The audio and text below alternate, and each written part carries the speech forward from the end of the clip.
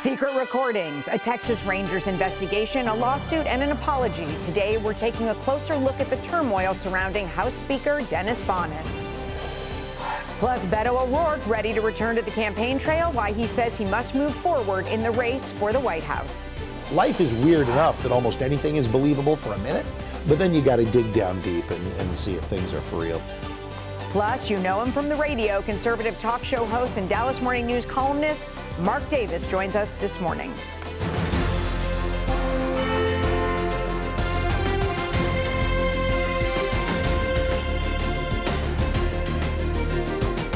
This is Lone Star Politics from NBC5 and the Dallas Morning News. Good Sunday morning. I'm Julie Fine from NBC5, along with Gromer Jeffers, political reporter at the Dallas Morning News. Hi, Grom. Good morning. Did you get enough of the Iowa State Fair? I had a very good time. I bet you're happy to be back here in Texas, always happy to be sitting in the chair with you. I missed you last week. Missed you as well. We begin with the political turmoil involving one of the most powerful politicians in Texas, House Speaker Dennis Bonnen, a lawsuit and a Texas Rangers investigation. Conservative activist Michael Quinn Sullivan says Bonnen offered media credentials to the political organization Empower Texans in exchange for the group targeting a list of fellow Republican members in the 2020 primaries.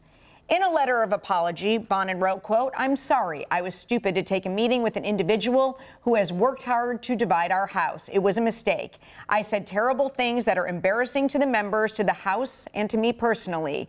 You know me well enough to know I say things with no filter. That's not an excuse for the hurtful things I said or the discussion that was had." Bonnen also called for the release of the recording so the House is, quote, no longer held hostage and can begin to heal. Joining us to weigh in on this and more, Democratic State Representative Ana Maria Ramos from Richardson. Thank you so much for being with us. Thank you for having me. Okay, first of all, you have filed a lawsuit regarding this meeting. What are you hoping to accomplish here?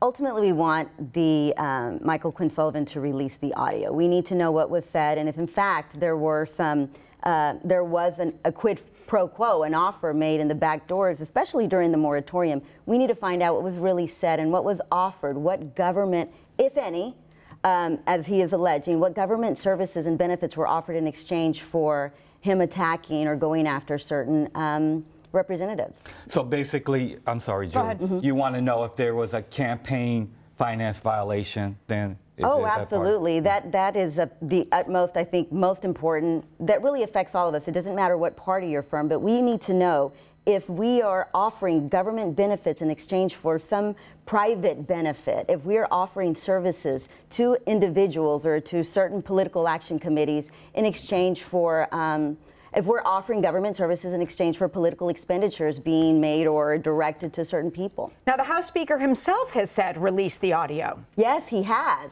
And we absolutely agree with him. Yeah. You allegedly came up in the conversation. Is that your understanding? And how do you feel about it? What's your understanding of what was said, and how do you feel about that?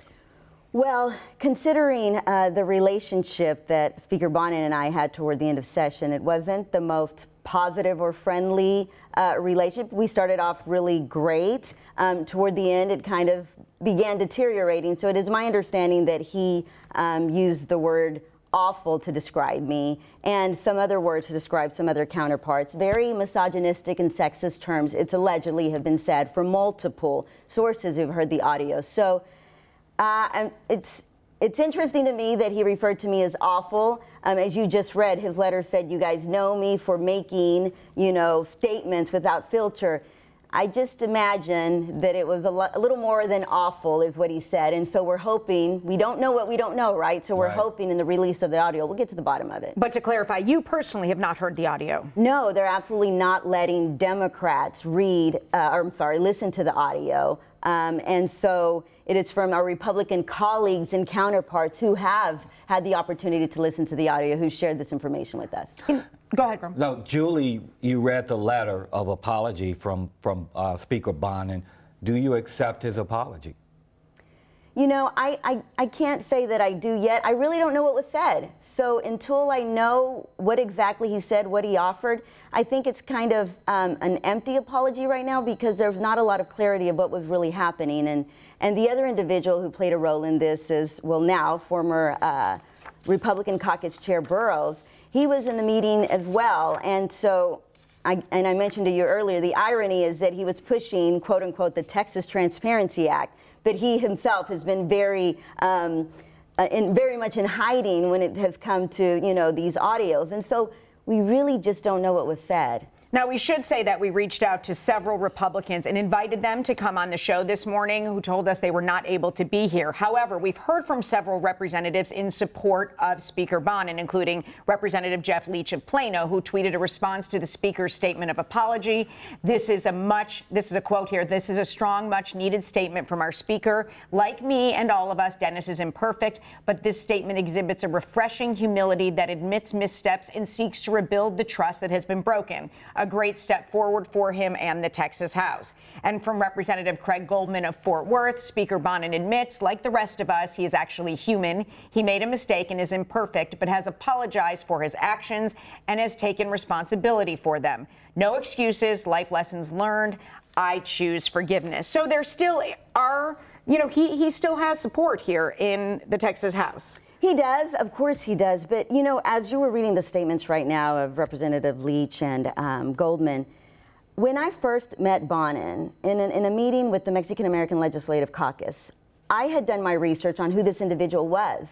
And he made some very racist terms. He made very racist statements, a while ago in the Houston and Louisiana and all that was going on. You could just research it yourself. So when I first met him, I asked him about that and what, if we were going to see more of that, what we were going to see from him. And, he asked to have an open mind and open heart. He was going to show us something different, but it's the same. And so I don't think, I think these apologies or these acceptance of apologies and stuff, it is who he is. And I think that's even more interesting or even more reason we need to know what was really said in those audios, because you just do your own research. He has made statements like this before, very extreme, misogynistic, racist statements. And if, in fact, he carried the session and at the end did that again, as all taxpayers, and not only beyond the statements, but offering a quid pro quo, that is something that's very, I think, can be harmful not only for our state democracy, but in terms of the leadership of the House. And we really need to get to the bottom of what was said and what was offered. I know you want to hear the recording, but at this point, what's your view? Do you think he'll survive? Should he survive as Speaker? My personal opinion? Yes, your personal opinion. I think he exhibited some great leadership qualities, but I think that as a group of individuals, as representatives, I don't think that we can have faith in that type of leadership again. And so I don't think he would draw that inspiration or that, because people were in lockstep and followed him and agreed with a lot of the way he managed the Texas House. I think a lot of it was really good. There was some parts that I was not very happy with, and other individuals who expressed a lot of concerns to me along the way.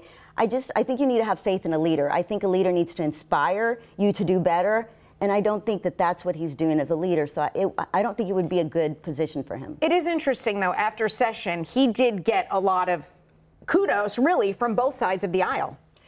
He did, and it's one of the things that I mentioned to Gromer is I left there very frustrated. I left there feeling it was very, I wasn't feeling that kumbaya, and I was very frustrated thinking, what is everybody really talking about? Now, I understand I had nothing else to compare it to. It was my first session, and individuals were very happy, but a lot of individuals there was a lot of mummed silence, and people were not happy. Bills were being blocked consistently. First time in many sessions, people were like, I haven't been able to introduce a bill. So his leadership was very, some people said it was great. I really looked at it as an iron fist. You were with him or against him. And he was very clear on drawing those lines, and he did a lot of things good, I guess, compared to other sessions. But for me, I don't think it ended up as well. And I think this whole audio really speaks to the truth of that.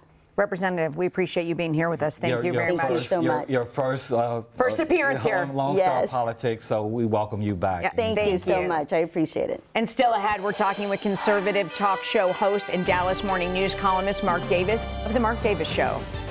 Plus, nearly 2 weeks after the mass shootings in his hometown, Democratic presidential hopeful Beto O'Rourke heads back to the campaign trail. Why he says he has to stay in the race.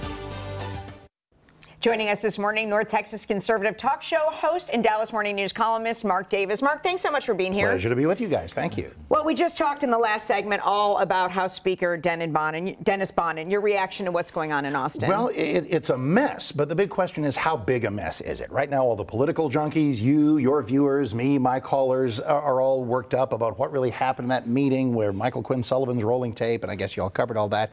But the question as far as Bonnen's fate is, how long are our memories and how bad is this really?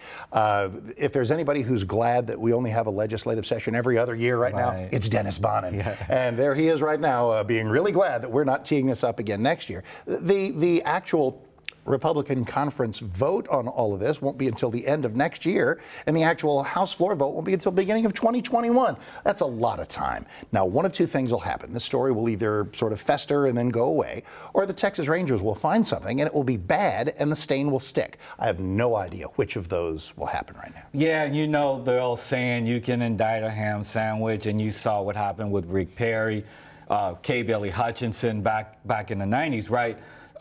Set that aside.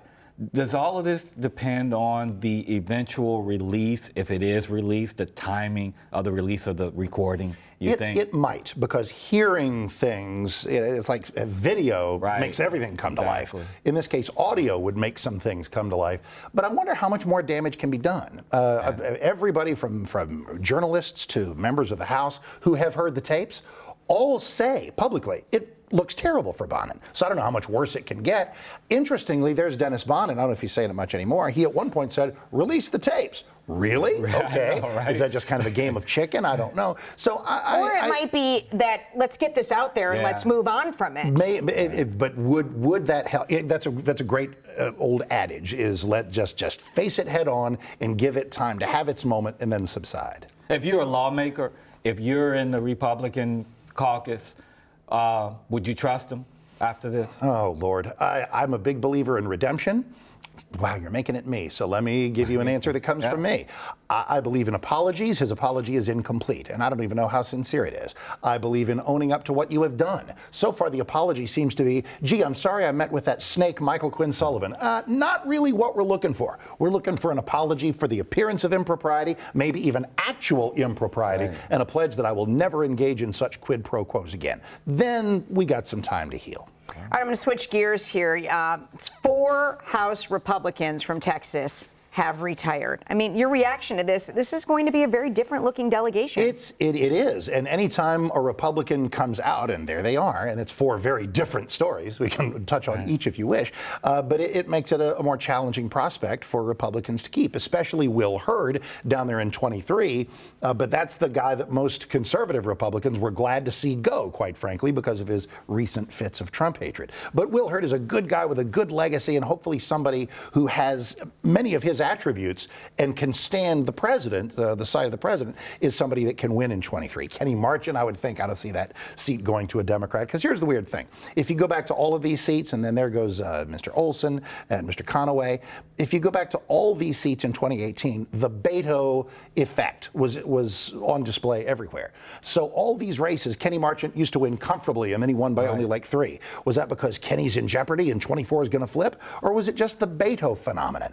I think a lot of it was the Beto phenomenon. Well, we're not going to know until 2020. That's exactly right. Because Kenny Marchant won by almost 17 points in 2016, and then that's cut down to 3. I mean, listen, don't you think, too, that the areas are changing, the demographics are changing, Texas is changing? They absolutely are, but not that fast. If there's any narrative that people have glommed onto way too quickly, it's the notion that Texas is in play, turning purple, that Trump might lose Texas in 2020. Please. So those changes are real, but they're happening somewhat more slowly than some with their wishful thinking might believe. I'm glad you brought Trump up, because I'm going to ask you about him in a second. But you're the 2 congressional seats Republicans lost in 2018, Pete Sessions here in Dallas and Culberson in Houston.